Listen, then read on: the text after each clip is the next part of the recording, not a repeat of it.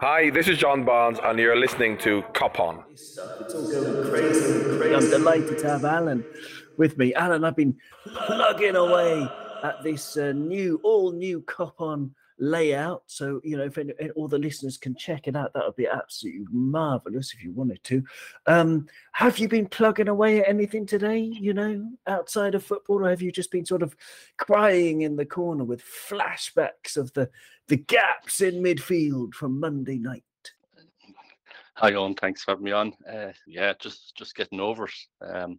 It's just been a funny week, funny game. As we all know out there, it's always hard when you lose to Man United. It doesn't matter if it's a great game or a bad game, but we were shocking. Luckily, I don't. Well, unluckily, I can't work. But luckily, I don't have to go into work and listen to them. So I feel sorry for the people that had to go in and listen to them the other day. Yeah, exactly. I mean, there would have been lots of taking of the Mickey, extracting of the urine, going around all around the world because we were god awful. Let's go back to that game. Let's get into that game. The main things for me, the main problems. There were three of them mainly. I think the first one is the obvious one, and it's fatigue. Like I honestly think that okay, we had 7 or 8 major injuries plus people like Cade Gordon and Calvin Ramsey who are also out, but we're missing Jota, Ibu, Matip, etc., etc. You know who they are, and of course from our midfield, Naby and Ox, who we'll talk about later. So we're missing loads of players, but it's the fatigue that was a big problem. Number two. Jordan Henderson starting in the six, as you know, because we've spoken about it lots of times. I'm not a fan, and it showed exactly why on Monday night. But like, all you got to do is ask yourself: would Milner and or Henderson get into any of our rivals' teams? There's that. That's number two, and number three. If I can remember what I said this morning when I was talking about this with one of my students. Number three was the tactics. Yes, the tactics were all wrong because for one reason or another, maybe it was just indiscipline on behalf of especially Henderson and Milner, but the huge holes that there were in the midfield compared to how wide Diaz and Salah were, because they're our most dangerous players, and they spent most of the time hanging out in non-dangerous areas. So there you go. There's a few things you can pick up on, talk about, or you can talk about absolutely other things. Go talk about whatever you want, rant away. Yeah, well, everything you said there is kind of right, spot on. Well, not in order, but your question about Henderson and Milner getting into any other top six team, no, and I think you're a big Henderson fan over the years. I wasn't, but I respected him for what he did, which was he was a workhorse. My best friend is an Arsenal fan, and 20 years ago when the great Invincibles, people often said, "What's Ray Parlour doing in that team?" Like, and Ray Parlour rechristened them the Headless Chicken because he was the one that just ran, tackled. And I always thought that's what Jordan was for us. He was the engine, the legs, the guy that was going to run his heart out in every game. But since last season, he just hasn't got it. Whether his age catching up with him or his legs starting to go. But like you said, people, when last year when Genie left, season four last, and then Henderson signed his new deal. Lots of people were saying, "Oh, look at that, Henderson stays because he's better," or whatever. I think Genie had offers, Henderson didn't. And I think Henderson is happy in our team, so I don't think he got a big new contract. I think he probably just got an extension at the same wages. But I was delighted because I wanted him to become the new Milner. Joe, the guy that comes in, can fill in a few positions for the last half hour, 20 minutes, or a game here and there. But I feel sorry for him now because he's just hasn't got it, and the team around him is bad. Like, I don't know where the tactics were the other night, but when I've seen Henderson playing the 8, he wasn't that far forward. Where he was playing the 6 the other night, and he was the farthest forward I ever seen him. So I don't know. I can't even after a few days of thinking about it, and I cannot put my finger on it. But there's something wrong. Like, maybe, like you said, it's fatigue. They need some fresh blood in there. But I just couldn't get the tactics to their night. I couldn't. And you're right, like the two boys were out in the wings. Like Diaz had a great game for the service he got and stuff, but he was getting the ball out in the wing on the touchline and trying to get in, make a difference, and he couldn't. So I just didn't get it. I just didn't get it. It's madness. I mean, I think, the myriad things that were wrong. I mean, tactically, you can switch it up, can't you? I mean, you can drill, positional play into your players, but what you can't do is get rid of the fatigue so easily. Gary Richards is in the chat. It's absolutely wonderful. I'm going to make this chat a little bit bigger. This is live chat coming in. Gary Richards says, tally ho, Owen. Liverpool must fix the problem. He always refers to himself as one, which is absolutely fabulous, Gary. He says, one is still besmirched from Monday's shower of shite. And that's a very good comment. Well said. Well said. And Gary also says, one can't wait to see Darwin back. Yes, Darwin Núñez is going to make a big difference to us, because as I was saying again, the fatigue that we have. Darwin looks fresh, he's young, he's hungry. We want someone who's fast and quick and full of energy. I would say we need two midfielders before the window shuts, which is in 5 days as we're doing this. So we need two midfielders. We need a dynamic one that I've been talking about for ages, like a number 6, someone who can cover a number 6, an N'Golo Kante profile. That kind of midfielder, and possibly someone who can, get their foot on the ball. We've been linked with De Jong. Would he be some kind of solution for you, or one of them? Because I think you're in agreement with me. I think you agree that we need two, don't you? Oh, yes, definitely we need two. De Jong would be a great signing. I think, I like him. And he obviously doesn't want to go to Man United, and who would blame him? So if he wants to come to us, I'd be quite happy to take him. But like you said, we need someone else too. Now, I don't have a name. I don't know too many, but there's surely somebody out there that they've already scouted and are watching and stuff. So there must be. And I know we don't do it, and I know Jurgen is famous for saying he doesn't buy players just for the sake of it. He waits for the right player. But all the competitions we were in last year, how far we got in everything, we are totally wasted. And if FSG, who have no problem with, I like the way our club is run to an extent. But I did say before, and I say it again, they need to invest in one new player every season, whether they need him or not, for the next step. And I think FSG now should stump up money, even if it's a £30 million player from somewhere that's 29 or 30 and we get 2 years out. We need to stop this rot, because we all see how far it can go. If you start going down and down, it's hard to get back up. Our midfield, let's say Ox would have been gone this year if anyone would have bought him, I'd say. Naby, who I think is a world-class player in his day, even I've given up on him. He's just, if he's going to the match tomorrow, you'd be watching him getting off the bus in case he strains himself. It's not good enough for a team that's fighting in all positions to have players like that. And it's not criticism of Jurgen, because Jurgen is a very loyal to his players. I think maybe it's time he just got a little bit tough on a few of those players. Like, if there is an offer on the table for Naby that there's supposed to be, I would snap it. I think I'd rather play in a young player of 20 in his position if he's going to be there every week. It's gone beyond that. There's a few players there over the summer that we probably could have signed. Like, I know the seemed to have went far into Tchouaméni, but he wanted Madrid, so he went. But Liverpool don't only have one player; they always have 2 or 3 lined up. So whoever the second player is, go and get him now. I wonder, Gary Richards has a very good comment again. He said, did anyone see that Bobby was in defence the whole bloody time? I wonder if Bobby can actually move back there, like, seriously, because I think he's got all the attributes.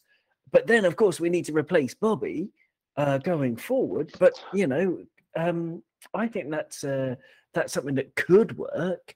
And, Joe Flynn is in the house. Hello, Joe. Great to have you with us. He says, play Big Nat up front. Yes. Now, there's the solution. There's thinking outside the box and slamming one in from outside the box with your head. Excellent stuff. That's a really good idea. But no, I think maybe Bobby can move there. Because he's got all the attributes. He started as a defensive midfielder, of course. So that could be that could be something. But I want to talk about individuals. I want to have a proper rant, okay? Even Alisson at the back, I mean, he wasn't very good for Rashford's goal. His positioning was all wrong. But I don't know, if you can't really complain too much apart from that, which was the winning goal. But yeah, Trent is interesting one to talk about. I mean, we're going to start at right back, go through some of the team, if not all of them. I don't know if you've seen the video, have you, Alan, that went around of Trent for Jadon Sancho's goal? Because not only, I mean, very visibly, people will remember if you haven't seen this video, how they just played a 1-2 around him, and he was statuesque, like the Venus de Milo.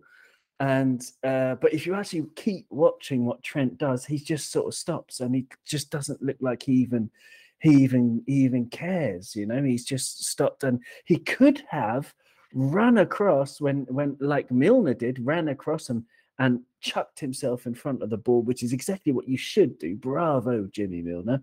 For that. And, you know, Milner was shouting at Virgil as well, because Virgil was rubbish. We'll talk about it for that goal and maybe in general in the match.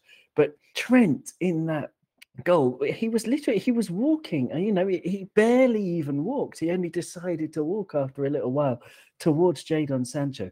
But a fully committed player could easily have got there and blocked that shot. And it's very, very worrying. And you told me before we started that you're a little bit worried about Trent's body language. Is that right, Alan?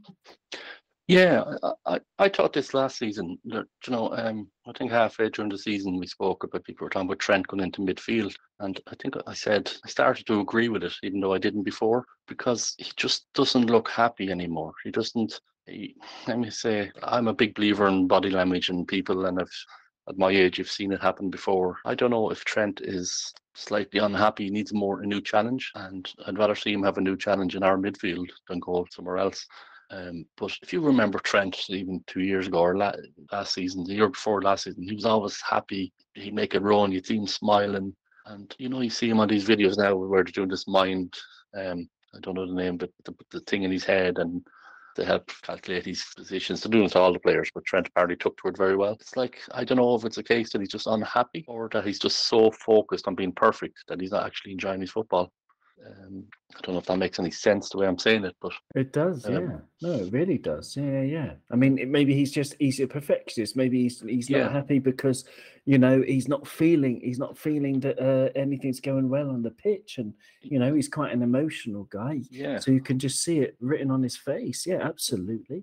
And then if he's exhausted, which I think all of them are, and he just doesn't have the energy certain times, it's going to affect him deeper.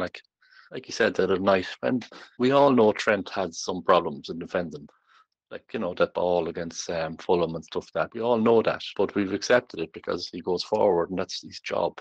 But the last few games, like you said, that goal there Monday night, it just didn't look like Trent. You know, it just didn't. There was no reaction. There was no emotion even after it. You know, so I don't know. I'm waffling on a bit now, but there's something not right in the camp. There's something.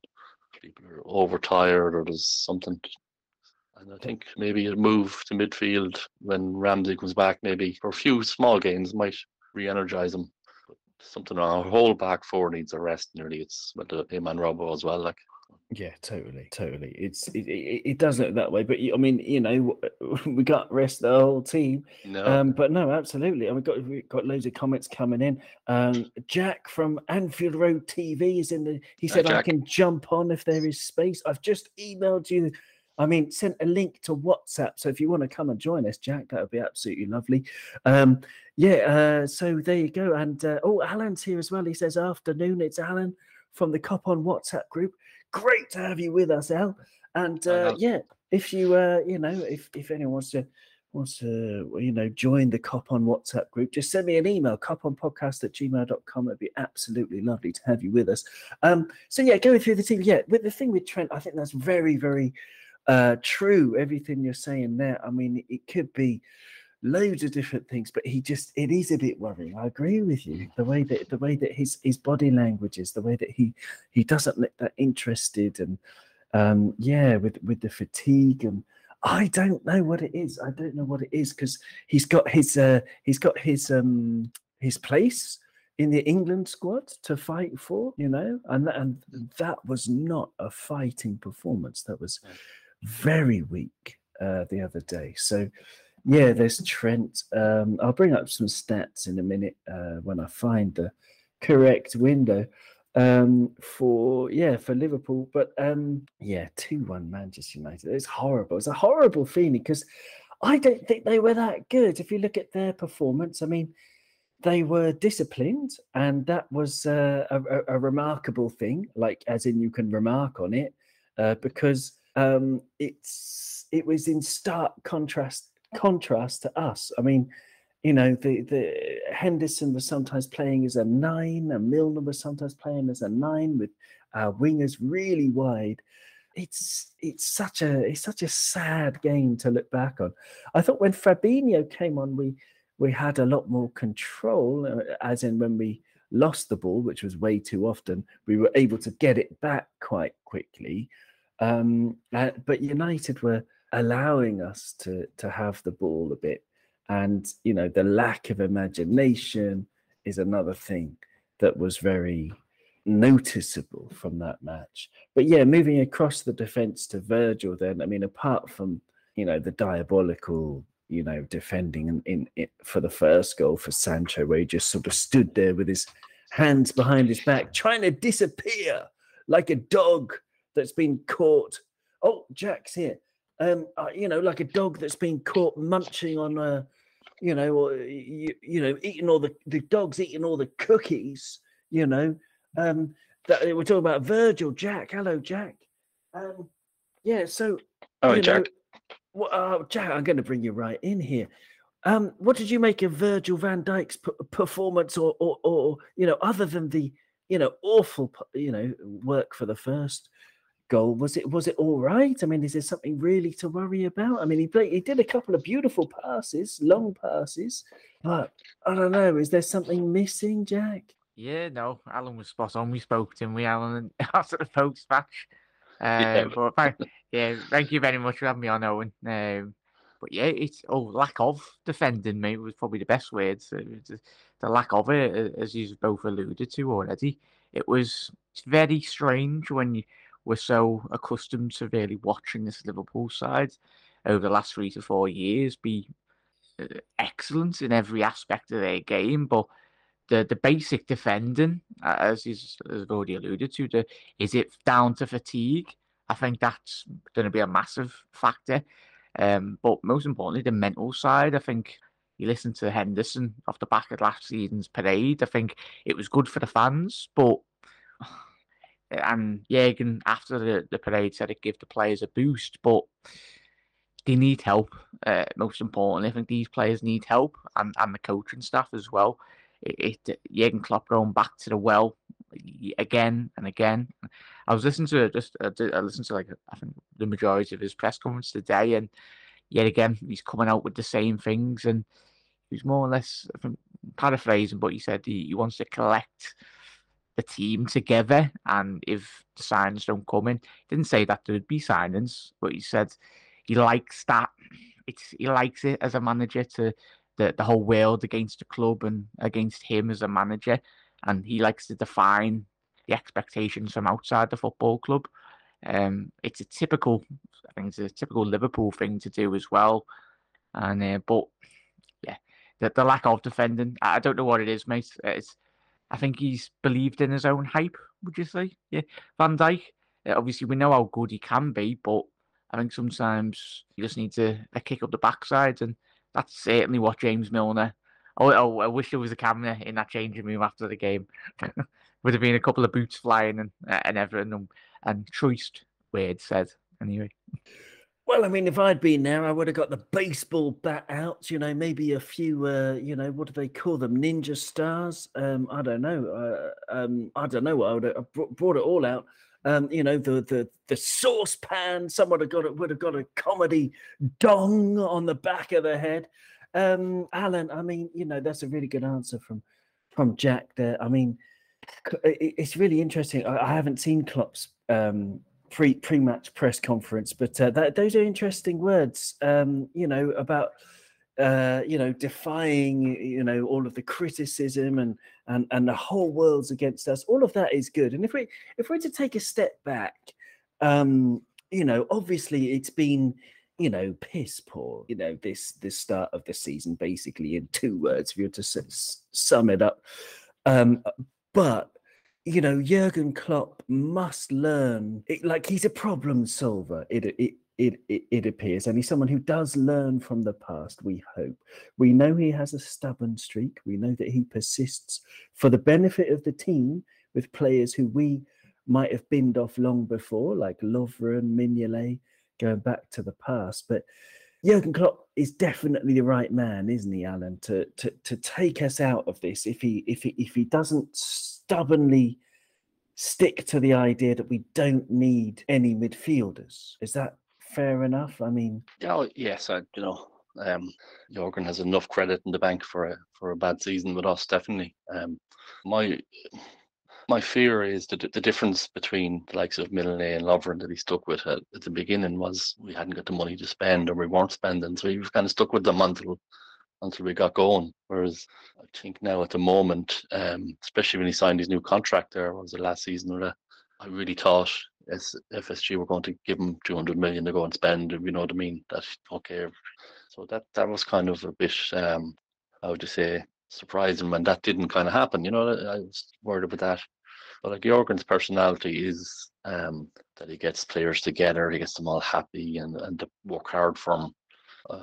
And no matter who you are in life, like I was supervisor or manager in a few jobs over my life, and I always had a happy crew. But there also comes a day when the crew lets you down, and you have to just turn around and say, okay, it's time to kick some butt, And I think that's at the stage where he is. He has to just turn around and say, right, Naby, Ox, whatever, that's it. Thanks very much. Yous have gone, and SFG just need to give him the money to buy 2 new midfielders and prevent Jurgen from getting frustrated in the job, because like Jurgen is a man that values I would say he's old school like myself. He's honor and stuff, and if he feels that the players are not playing for him and he's lost the dressing room, if that's the way, he could walk away like he did in Dortmund. He could say, okay, I've done my best. That'd be my fear, because he's too damn good of a manager to lose. So I'd hope that SFG open the checkbook up now and buy 2 new midfielders, even if they're only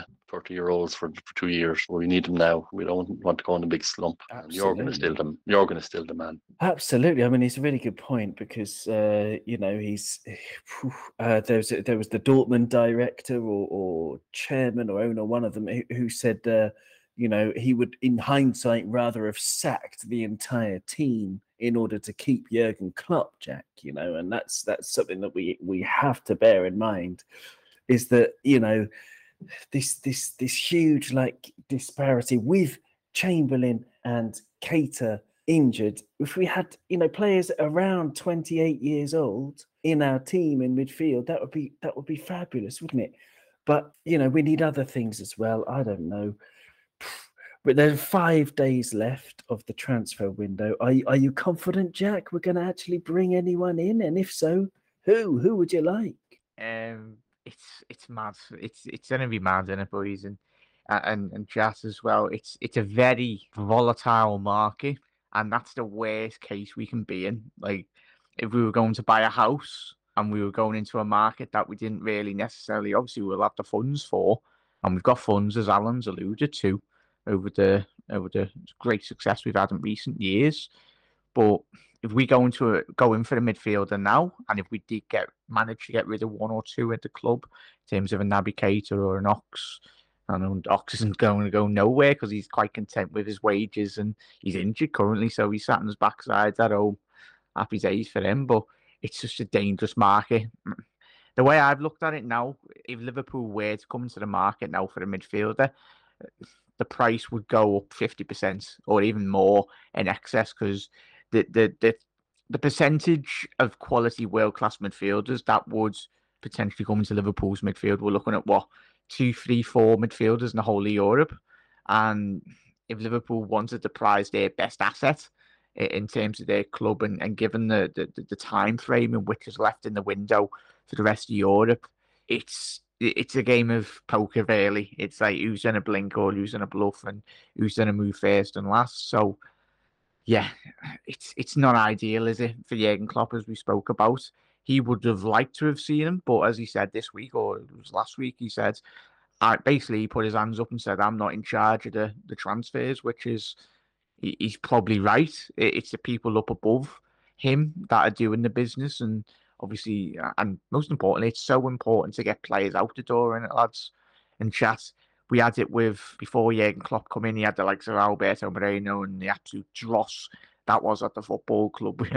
It's one thing signing these players for whatever club it is, but it's so difficult because you don't want to be put in a situation, say, if Liverpool did bring in, as Alan said, a 30-odd-year-old in the excess of like 2 years, and he's on 80, 120k, they're not going to leave. So it's, does Jurgen Klopp bite his tongue and go, right, for the next 6 months, we'll sit tight.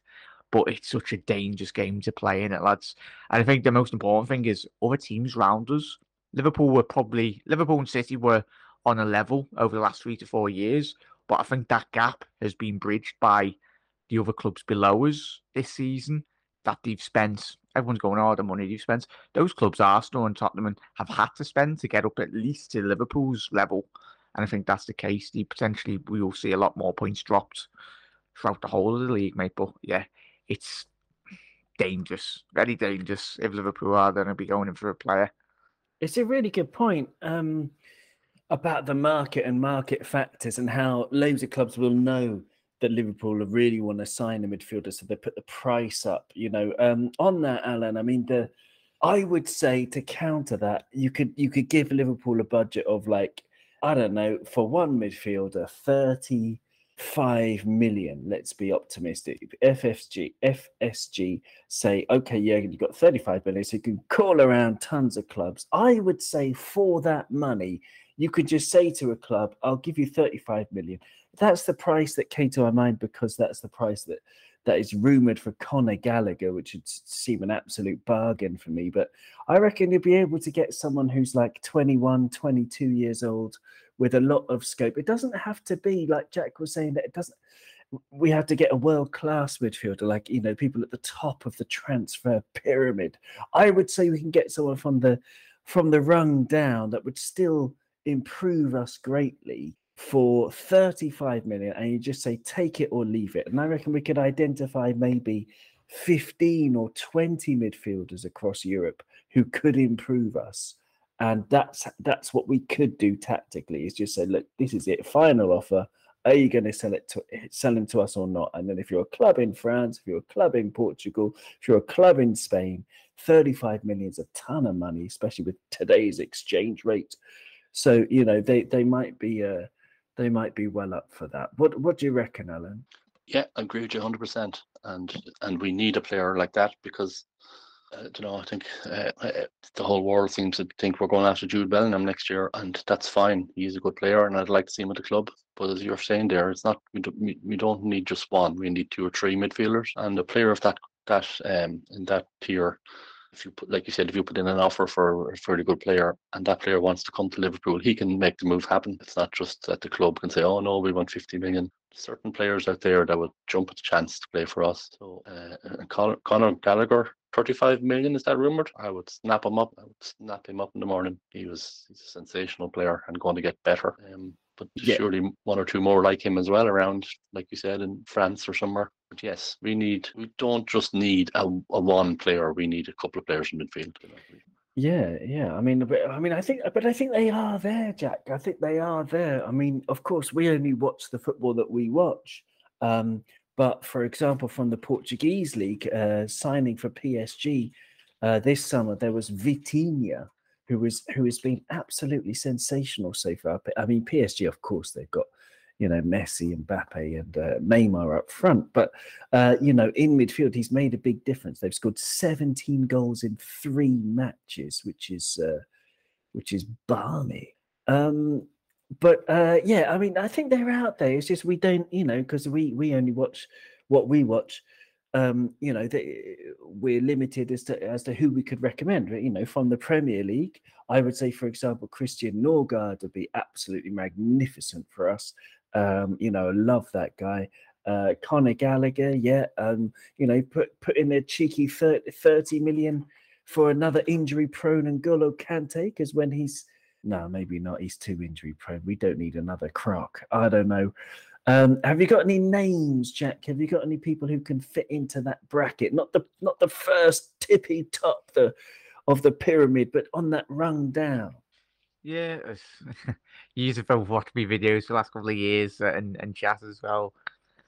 My main man will be Barella, but yet again, he's just signed a new deal. I think he predominantly plays on that right-hand side of the midfield three for Inter as well. So for me, he's more suited, especially in the Inter Milan system, in terms of how far up their fullbacks, especially Dumfries. Did you play with attacking fullbacks? And that's exactly what Liverpool do. And he preoccupies the defensive space, and his ball recoveries are quite good. But yet again, he is, for me, I'd be going for him ahead of Bellingham. Obviously, he's got an Inter. I think recently they had financial issues, but I'm not too sure in terms of how best placed they are currently. But for me, he fits the perfect model for Liverpool. I think he's about 25, 26. He's got vast amounts of experience, but for him, and I was looking at FBref, Owen. Obviously, you guided me to that website a couple of seasons ago. Great, everyone just check that out. And I was looking at Tchouaméni in terms of when he did go to Real Madrid, and the similar players. And the most identical player to Tchouaméni in terms of statistics was Thiago Alcantara. And then he was the top player. And then there was a similar player, the Algerian midfielder from AC Milan. He's predominantly a left footer. Benacer, I think it's Benacer or something related to that. But his stats are quite good. But as you said, gents, it's going to be, there's a lot of names. And Liverpool predominantly, when we got Salah and Mane, they weren't number one target on our board, were they? I think Jurgen Klopp was quoted a couple of seasons ago saying they were like third or fourth choice. So similar with the midfielders, boys. Even if we can't get our number one target, and even a Paulinho, I don't know how he's the lad that absolutely bossed us on the first weekend of the Premier League. Yeah, the lad that brilliant player, absolutely.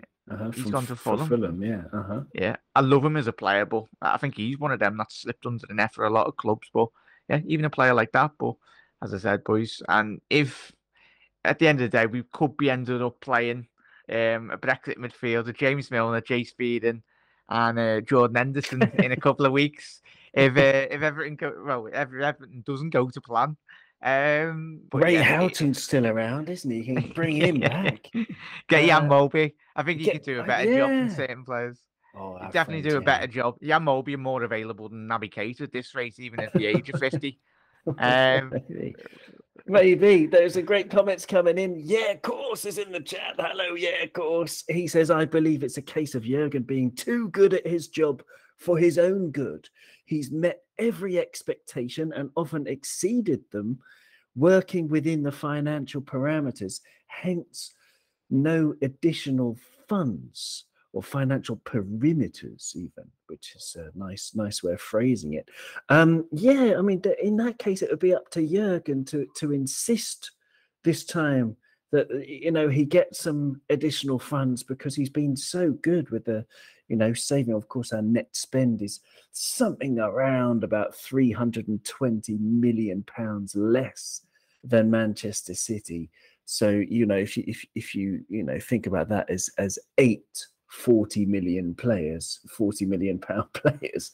That would be nice to bring in before the window goes. But of course, we can't compete with them. But you would hope that we could get Jurgen could say, I need 80 million before the end of the window. I mean, FSG, he's clearly made more than that over his time with us. Gary Richards says, what's stopping Liverpool going to Inter with money and Naby Keita? I mean, that's a really good question. I don't know what's stopping us, Gary. If we were in charge, we'd be there. We'd have an Italian ice cream sitting on the Piazza del Duomo as we speak, waiting for a phone call from Inter's sporting director. Absolutely. Of course, says Inter.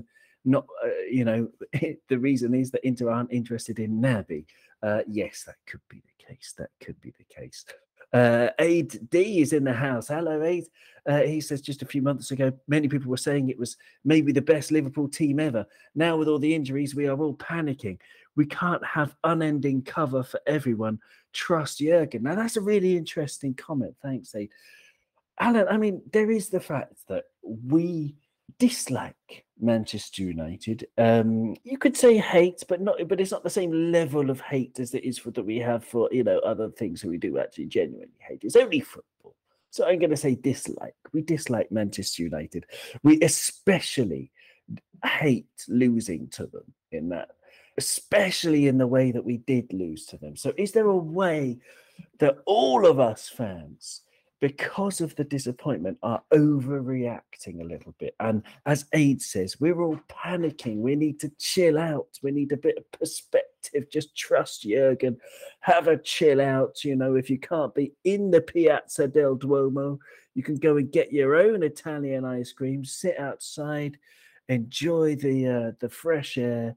What do you reckon, Alan? Are we all just panicking too much? Well, personally, I don't think so, because I panicked at the first game. It's not our first time to start off slow in a season or stuff, but it was the manner of the defeats, manner of the draws. Man United did to us the other night what I seen average Liverpool teams do to Man United for years. Game of their life, tackle, win every ball. Like, I think we had 70% possession the other night. But even when we got that goal, when Mo got that goal, there wasn't the usual, yes, we're going to get this. It was just like, well, at least we got a goal. So I think that's why people are probably, panicking a bit more. And of course, losing to United makes it even worse. But it's not just a United game. It's the fatigue, the tiredness. There's something wrong. That first game against Fulham, people were saying, "Oh, Liverpool underestimated Fulham's first game up." That's crap. We've analysts and everything there that know exactly what Fulham are going to do the first day up. So the analysts have done their work, but the players can't perform. So it's not. I get his point. He's right. Losing to Man United makes it 10 times worse. But if you sit back, especially after a day or two, and you look at it and you realise we were utter shite, and that Martinez for United and Varane, they were super. And just to go back to a point you said earlier on about a midfielder, we need someone kind of a boss in midfield. If you notice, Martinez was nudging people and he was getting in their face all game, which after the game I sat back and I appreciated it, because if it was our player doing it, I'd be delighted. But nobody stood up to him until near the end. And who stood up to him? Mo Salah, the quietest fella on the pitch. That to me was what got me. It was the performance, the attitude, the players in all three games. So it's a great point. It's a great point that we're extra angry after United. But you have to look beyond that. I hoped it was that we had underestimated them against Fulham. I hoped it was that, but no. I mean, it was clear we were just undercooked. We're just not ready. It's like I don't know if you've ever taken something out of the oven, Jack, and it's just it's still, there's nothing crispy there. It's all just a floppy mess, a sloppy mess. That's kind of what we were against Fulham. But just playing the devil's advocate here, is there a case that when Matip gets back, he'll be back sooner or later, maybe a couple of weeks away, or maybe even a month, let's be pessimistic. So he'll be back by the end of September. Let's say Ibu will be back by the end of October. It's a long season. Jota will be back, let's say, by the end of October as well, in a couple of months. Is it a question of staying patient and thinking, well, we'll just make do until then? Because I don't believe that. I'm just asking the question. Yeah, to the cooking point, mate. Yeah, many a time, especially with my cooking, it's probably burnt or undercooked, or they'd have to go out and get a takeaway or something. But yeah, it's a lot of factors in it, and I'm spot on. It's mad that we come into a season underprepared, and the fact that Liverpool were wanting to play extra games behind closed doors. If it's an option of we literally cancelled the game against Aston Villa. Was it a day 24 hours before? Because not just Liverpool, but Aston Villa were were very much depleted heavily with their injuries as well. But it's difficult. And for one player, I don't know how you lads feel in chat and everyone listening, Jota. I miss Jota so much. I know the back end of the season he was a bit, in terms of his ball retention, but he adds that bit of attitude to the squad, bit of nastiness. He's like similar in terms of the attitude with Suarez and obviously other players we've had in the past. You hate him if he's on the opposition team, but you love him if he's your player. And obviously the games in which we had last season, especially Leicester coming to Anfield and the League Cup, the nonsense they were singing, and obviously Arsenal fans thinking they'd already progressed to the final of the League Cup anyway, and then Jota rocks up to the Emirates, 2 quick goals and we're in the final. So him, I think his goal output is quite remarkable when you look at his record. It's like in excess of 45 goal contributions and 50-odd games for Liverpool, which is quite ridiculous when you analyse that and look at the numbers. Him and Salah, especially when we have lost Sadio Mane. I think Mane scored 4 or 5 goals already, and it's easy. The Bundesliga, it wouldn't surprise me if he breaks Robert Lewandowski's record that he got last year anyway, because he is one of the best players on the planet, Mane, and he'll complement the German league so much. But I look at it, and Liverpool haven't. Yes, we brought in Darwin Núñez, didn't help when he threw an head or whatnot, whatever he done. It's Liverpool's goals this season. It's all right, one aspect of Liverpool's game when we are conceding goals. Oh, that's not all right, but when you look at it, just Liverpool at the minute, we don't look like scoring goals. And that's a scary point. I think I went to the game on Monday against Palace a couple of weeks ago, and we got the ball out wide, and there was about 5-6 players making the same run into the box. There's no one showing to feet coming to the ball, trying to drag out a midfield or a centre half. And I think if that's the same case, when we get to like 25 minutes into the first half, hopefully we blitz Bournemouth. But we've got to think of it. If we get to half time, 0-0 again, it's going to be same thing all over again. Hopefully that's not the case. And even set pieces, boys. We don't look like scoring a set piece for the days. It could be like we could have been in that Man United game and just keep on whipping in balls. It's almost like, I don't know, let's feel. You look at it and go, when you watch on Match of the Day or whatnot, if you watch a game at the weekend, teams that actually, I know Liverpool scored, I think it was the second amount of set pieces last season, which is mad, but this season it's very strange. There's a lot of different strange things going on, but set pieces, don't know how you lads feel. We don't look like scoring. It's a really good point. Yeah, we don't look like scoring in any which way. Like, yeah, you're absolutely right. The lack of, invention, the lack of movement at times, giving the ball away. I mean, I was speaking to someone this morning who works with Liga, and he said he watched the last 20 minutes of it, and he was shocked at Alan at the lack of technical skill. That's how he phrased it. The lack of technical skill from Liverpool. And in terms of creating chances, taking chances, Jota, we've missed him a lot. Gary Richards in the chat asks, when is Jota fit? That's a great question, Gary Richards. And I wish that our journalists would just say, when are they fit? They never do in the press conferences, and all this stuff about, well, Klopp likes to keep his cards close to his chest. That's bollocks. They just don't ask him the right questions. They say, when is Jota back? Then Klopp would say, oh, I don't know, maybe, we're looking at between 2 and 5 weeks, but I don't want to put a time limit on it. He'll answer the question if you ask him. And just say, when can we, is he back by the end of October, for example? Who knows? This is Anfield.com. I just looked up. There was a story from August the 2nd saying he might be back in 2 weeks. So obviously that's been and gone. I don't know. But in terms of attacking, Alan, I mean, Harvey Elliott tried a few lovely little passes. Mo Salah ended up with 4 key passes, the most in our team, despite being stuck out wide.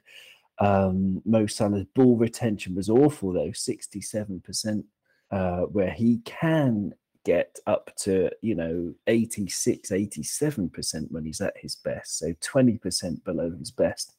And he was probably our best player, going forward, Luis Diaz, his beautiful goal in the game before the equaliser was just a solo effort.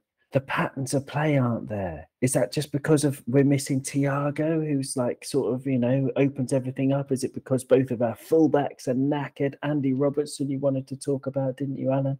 I don't know. Talk about the anything you want. Yeah, well, it's a good point because, let's say Trent. Trent is normally one of our most influential players, coming up the wing, putting in good crosses. Even him, not just in this game, but particularly in this game, he was hitting wild crosses that were going way too far across the box, out for corner, for kickouts. So tactically, our tactical play wasn't great. Thiago is going to be missed in any team, but it was more than that. Even to go back to Mo Salah. Mo Salah was the most dangerous player when he got the ball. Like you said, he had 4 key passes or whatever, but we couldn't get the ball to him. And when we did get the ball to him, so Mo sometimes gets the ball out in that wing and he turns back and there's someone there to pass it back to or take a second ball. They weren't there. The pattern of play in midfield. As we said earlier on, Henderson was farther up the pitch than Bobby most of the game, and he was supposed to be in the 6. So just tactically, the whole game just seemed to fall apart. Robbo, yes, I would like to talk about Robbo because if anyone remembers listening to our first show last season, a few of us said that Robbo needed a rest. That Tsimikas has played great in the pre-season. Now we can rest Robbo. It didn't happen enough, and I think Robbo looks exhausted. He does. Tsimikas to me is a better crosser of the ball. He's a better player up front, that way. It's Robbo's energy up and down, get to the line, put the ball in low across the box. That's what he does, but he's struggling to do it. Fatigue. Personally, I think Tsimikas needs to start the next few games. Not only to give Robbo a rest, it can also regenerate a player, get a bit of anger in them, get a bit of, I'm an Irish fan, obviously. I remember the World Cup in 1994 in America when Ray Houghton was dropped by Jack Charlton, and Jack Charlton was saying things like, oh, he's not playing, he's not great, hasn't been training well.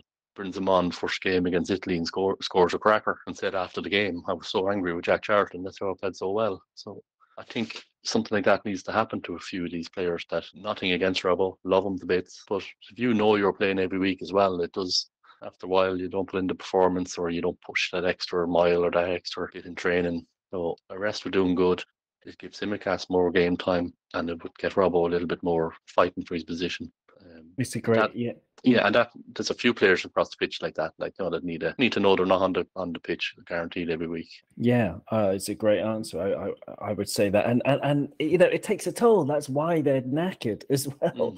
But no, the competition for places is a really good point. I think part of last season, we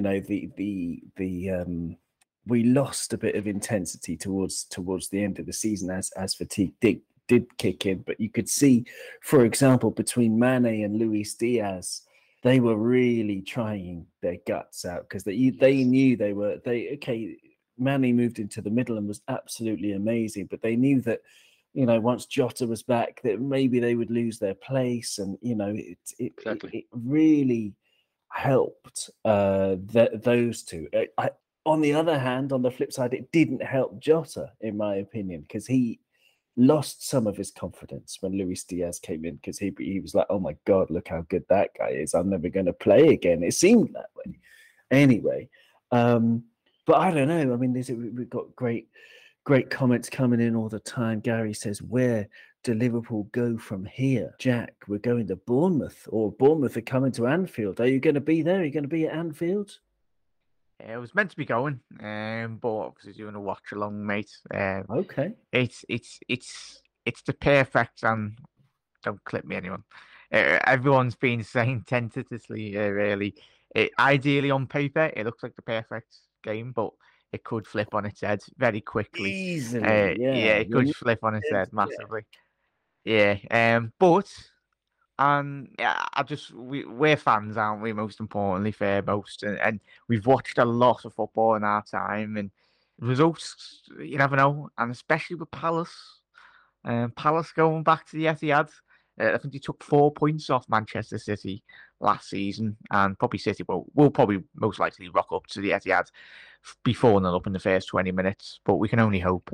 But if the unthinkable does happen again, and Palace somehow take some points away from Manchester City, And as I said, we've all said this season already, the strength of the Premier League. I will be very surprised if City do have another 90-point season this year, just due to the sheer strength of the rest of the Premier League. And even teams down from 10th to 20th in the Premier League, I think they'll be we will see probably one of the strongest Premier Leagues we've seen this year. Well, over the last couple of seasons, mate. But yeah, I've got a fan opposition preview tonight at 9, which will be interesting to see. Obviously, they won 2-0 first match week against Aston Villa, who are under quite severe pressure with Steven Gerrard. But yeah, Kiefer Moore, I think that's one aspect I'm really concerned about going into this game. The way in which, obviously, Alan alluded to the inability of Trent over the last 3 weeks of just doing the basic defending. We've seen it at Old Trafford, he give up. But the way Mitrovic climbed all over him when we played Fulham the first week, I still Kiefer think that was a Moore. foul. Carry on, but yeah, Yeah, Kiefer Moore's gonna do that all game.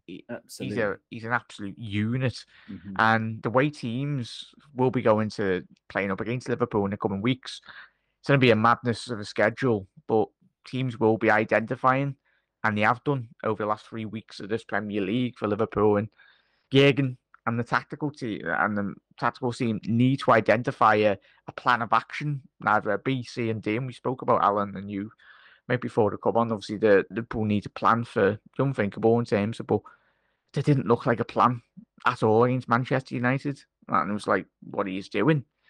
But the most important thing going into tomorrow's game is we need to be winning the first ball, the second ball, third and fourth ball. The intensity needs to be there from the absolute outset. We've seen that kind of against Palace, but then we got frustrated.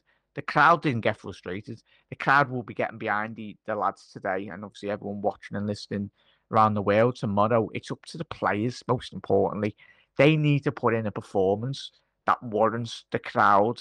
Even if it's a slide tackle or a barge or something, just give us something to go off. But in the last 3 weekends, we've had nothing. And it was, I was speaking to a couple of mates that went to Old Trafford. They were disappointed, man. They did the performance. It was like, and especially against that opposition. And it wouldn't surprise me if United get beat.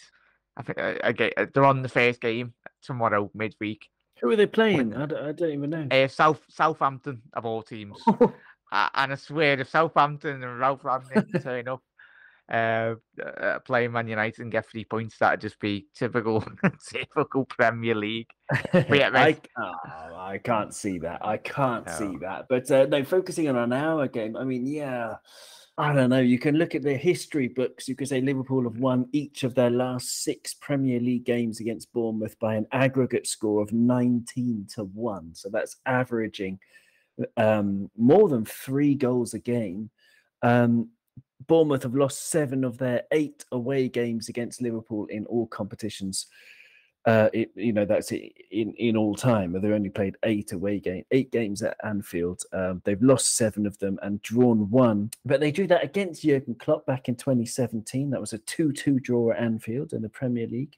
I don't remember that, to be honest. I don't remember what happened yesterday. They played in midweek. They played against Norwich. They drew 2-2, but they won on penalties in the Carabao Cup to qualify for the next round. They have played 3 league games. They won their first league game at home at Dean Court, I believe they play.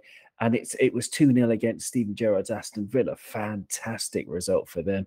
They followed that up with a 4-0 hammering by Manchester City, and then a 3-0 defeat to Arsenal, where at times they were shambolic. But I don't put any what's the word? I don't put any value on history at this point, Alan, because I think we just need to find a way.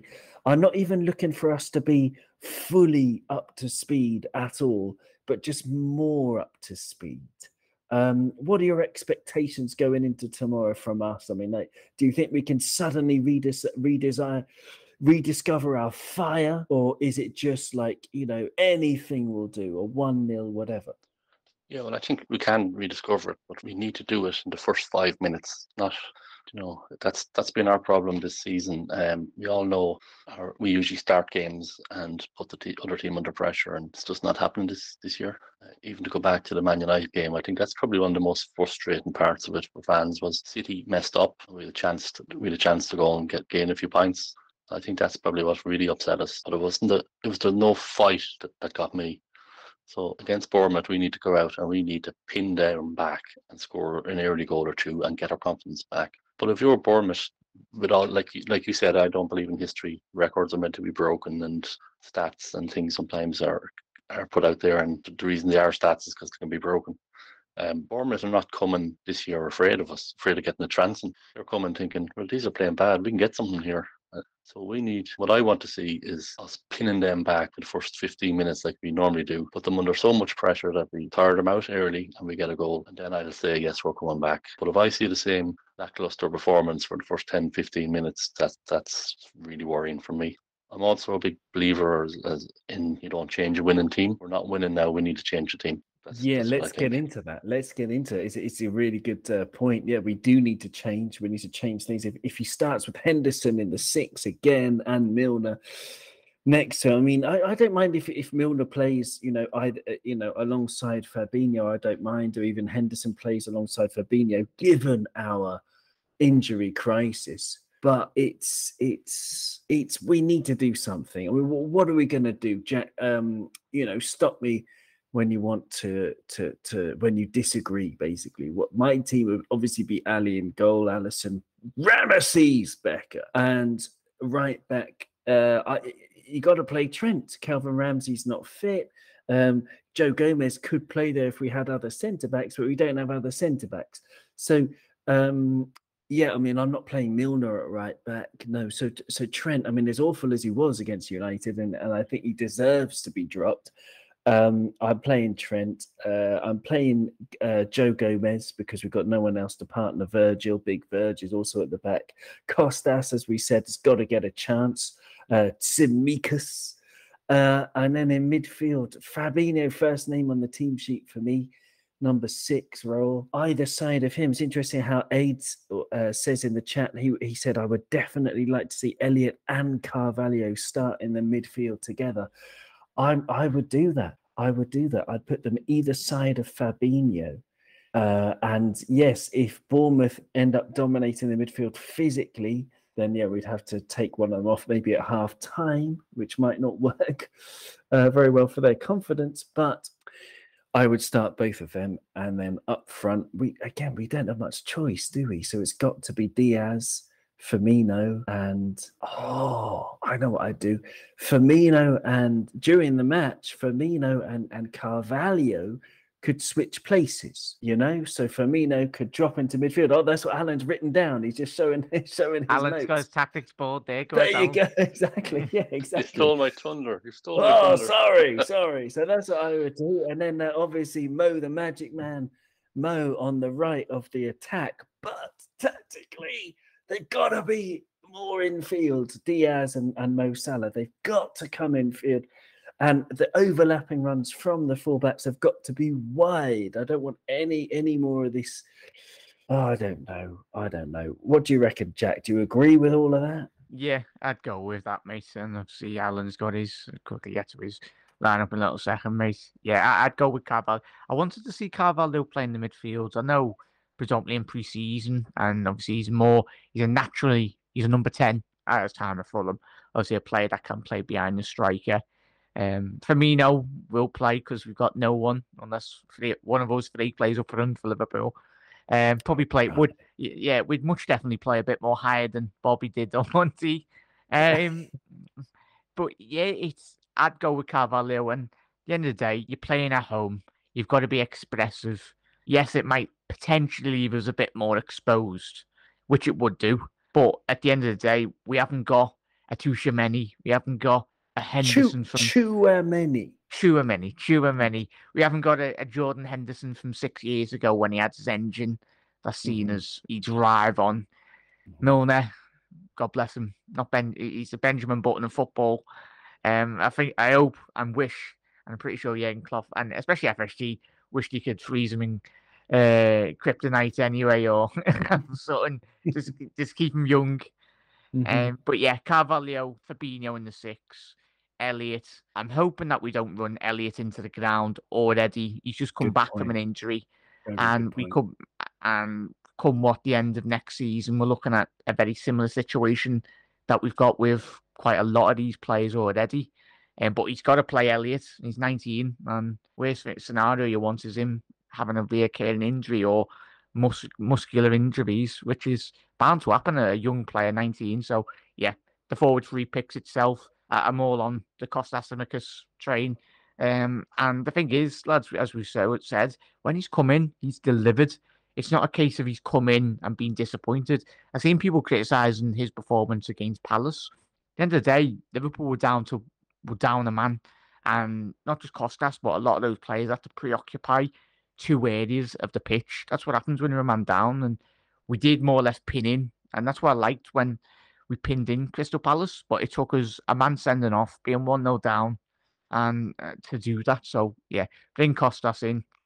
In an ideal world, I'd love to see Gomez, when all of our defenders are fit, play Gomez right back, a bit more defensive, drop, as we could probably do in a whole nother podcast, but I'd be all about putting Trent in midfield. The way in which teams are identifying him, but not for this week, so I'll go Trent right back, Calvin Ramsey's injured, surprise, surprise. Yeah. Liverpool sign a right back and he's injured. But yeah, similar, the exact same team that you and Owen have probably got. Yeah, you and Alan have got, mate.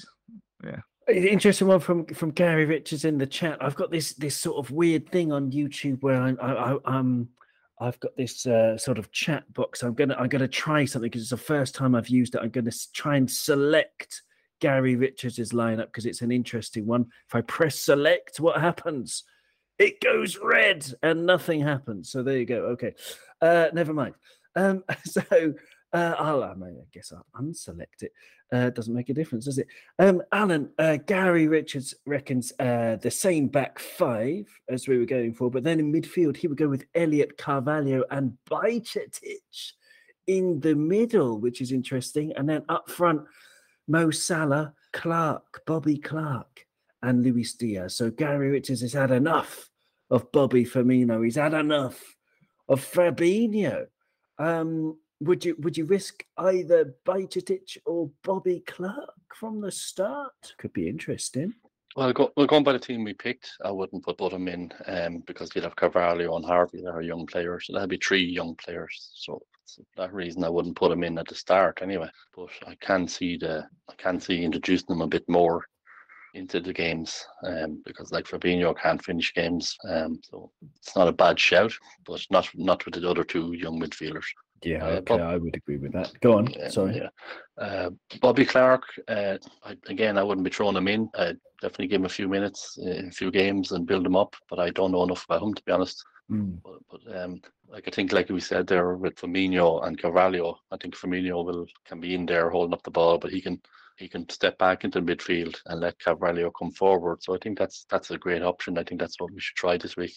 I think Bobby got a lot of criticism the other night as well. And we all know that the false number 9 is nearly gone now. I think that's why we bought Darwin as well. Our false number 9 position is gone. But Bobby was very deep the other night. But Bobby follows instructions. Bobby was deep because he was told to be deep. So I wouldn't be too hard on him for that.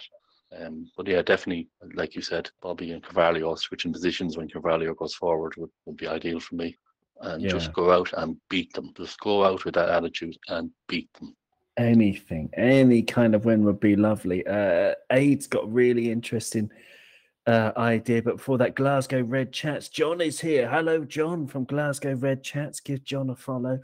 He's got an interesting idea as well. Very interesting idea, Jack, because he reckons that Ali in goal, put Gomez at right back, and Nat Phillips, who, even though we talked about him earlier, slipped my mind because, if you're going to combat Kiefer Moore, Nat Phillips is your man, and then VVD and Tsimikas on the left, and then in midfield, John's going Fabinho, Hendo, and Carvalho, and then up front he's saying Diaz, Salah in the middle, and Elliott out wide. That's an interesting one. What do you reckon of that lineup, Jack? Yeah, I'd do that, but we spoke about injuries and how depleted Liverpool have been. I'd rather have a centre back on the bench just in case, because you never know with Van Dijk, or we'd be left in a very bad predicament in relation to obviously no Matip. So for me, I'd keep a centre back on the bench. I think against a better opposition potentially, but I'd rather, when we've seen against Palace, God help Nat Phillips. If he had some pace about him, he'd be probably one of the best centre backs in Europe. But he's got a lot of limitations to his game, and he tries his best. But I suppose you probably could play Nat Phillips against Bournemouth, given that they have not got Bournemouth a at lot. home. Yeah, not got a lot of pacey players, for example. Obviously, but yeah, I'd just keep Gomez on, mate, because we seen that against Palace. We tried that. We started with Nat Phillips, and then we went 1-0 down, and then we changed it. So I don't want Jürgen to be messing about with centre halves. The most important thing is messing about with your attackers and your midfielders if it isn't going wrong. But there's not a lot of a plethora really of options. I think the only two options against Man United were Carvalho off the bench and Costa Simicas being a left back, which is really concerning. We just need players back. But Jürgen's, as Alan alluded to, he's got to deal with what he's dealt with, to deal with the cards in which he's been dealt. I like it. The casino analogies are Yeah. coming out. Yeah, very good. Very good. I like it. Yeah, I mean, unless you give the kids a chance. I mean, we had Bobby Clark on the bench. We had Bajcetic on the bench against United. But there you go. I think we may as well wrap this up for now. I want to thank everybody on the chat. This is the all new Cop on YouTube, as well as everybody who's listening to the audio podcast. Honestly, it's season 5 now of Cop on the audio podcast, and I absolutely love the fact that so many people from around the world have been listening. Please, if you can, share Cop On. If you can, subscribe. Although we've just started on YouTube, we've got 210 subscribers, which is really, really great. Appreciate all of you. But our goal is to get 1,000. So if you can, push it up towards 1,000, that would be really cool. And otherwise, yeah, soon I'll be speaking to someone from Mick Cronin Appeal. He'll come and tell you all about that. Who's someone who's raising money to, I believe, go away for an operation, as I remember. I can't remember. I think that was someone who needs an operation. But well, I'll give you a lot more details on that soon. Which is, if you can give something to a good cause, then do that. That's something that's always nice to do. We like to do that. Anyway, thank you to everybody. Have you ever had food poisoning, Alan? Because I had food poisoning about 10 days ago. I put it's supposed to be extra mature cheddar cheese, but it was extra mature, if you know what I mean. And I smelled it, and it smelled a bit mad. And I thought, well, I'll take the risk. I regretted it, and I spent hours and hours, you feel your blood has been poisoned, and I was, ejecting all manner of interior fluids outside through any kind of orifice. It was absolutely disgusting. Don't know if you ever had food poisoning, Alan, but I would prefer to have another cheddar cheese nightmare than lose against Bournemouth. What can you say? Would you rather get a kick in the teeth or lose to Bournemouth? I don't know. Well, first of all, I have had food poisoning, and it's horrible. You brought back a memory. When I was about 14, I got food poisoning, and I hadn't ate in about 2 days. And like you said, it was coming out of everywhere. Oh, God. But my mother's roast potatoes are the best in the world. And on the Sunday, I never forget, promising I was feeling better. And she brought up, I was still in bed, she brought up the dinner to me. And I threw the 2 roast potatoes down me as quick as I could, because I knew they were coming back up. So thanks, Mammy. But,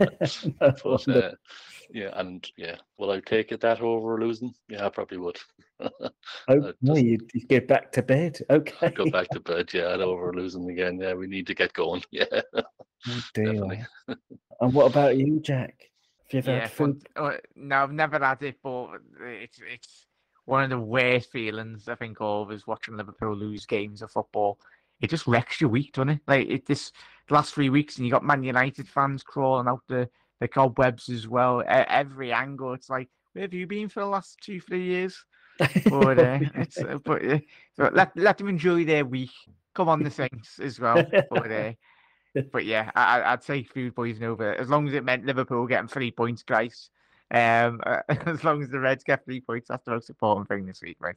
Exactly, it really is. And what's going on with the Anfield Road TV, Jack, these days? Yeah.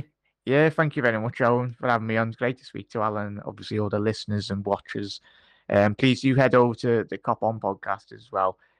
Subscribe to obviously Owen's channel. Doing amazing work over the last, not just this season, but over the last couple of seasons. But yeah, Anfield Road TV. We've got the Rival Point of View show at 9 p.m. tonight. That will be on Facebook and YouTube, and it will be available on podcast form a bit later as well. But yeah, and then we've got the watch along tomorrow.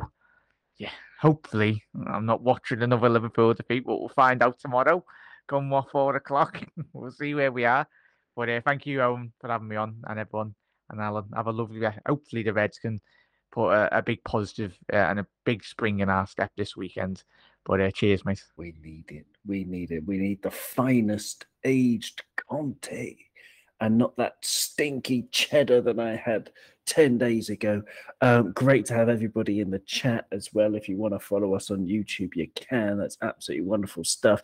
And Glasgow Red Chats, John, we'll leave the final word with him. He said, I'd rather a kick in the balls than to lose this game. And I couldn't agree more. Thank you very much, everybody. It's been an absolute pleasure. Thank you very much. We'll speak to you soon. You'll never walk alone. Thank you.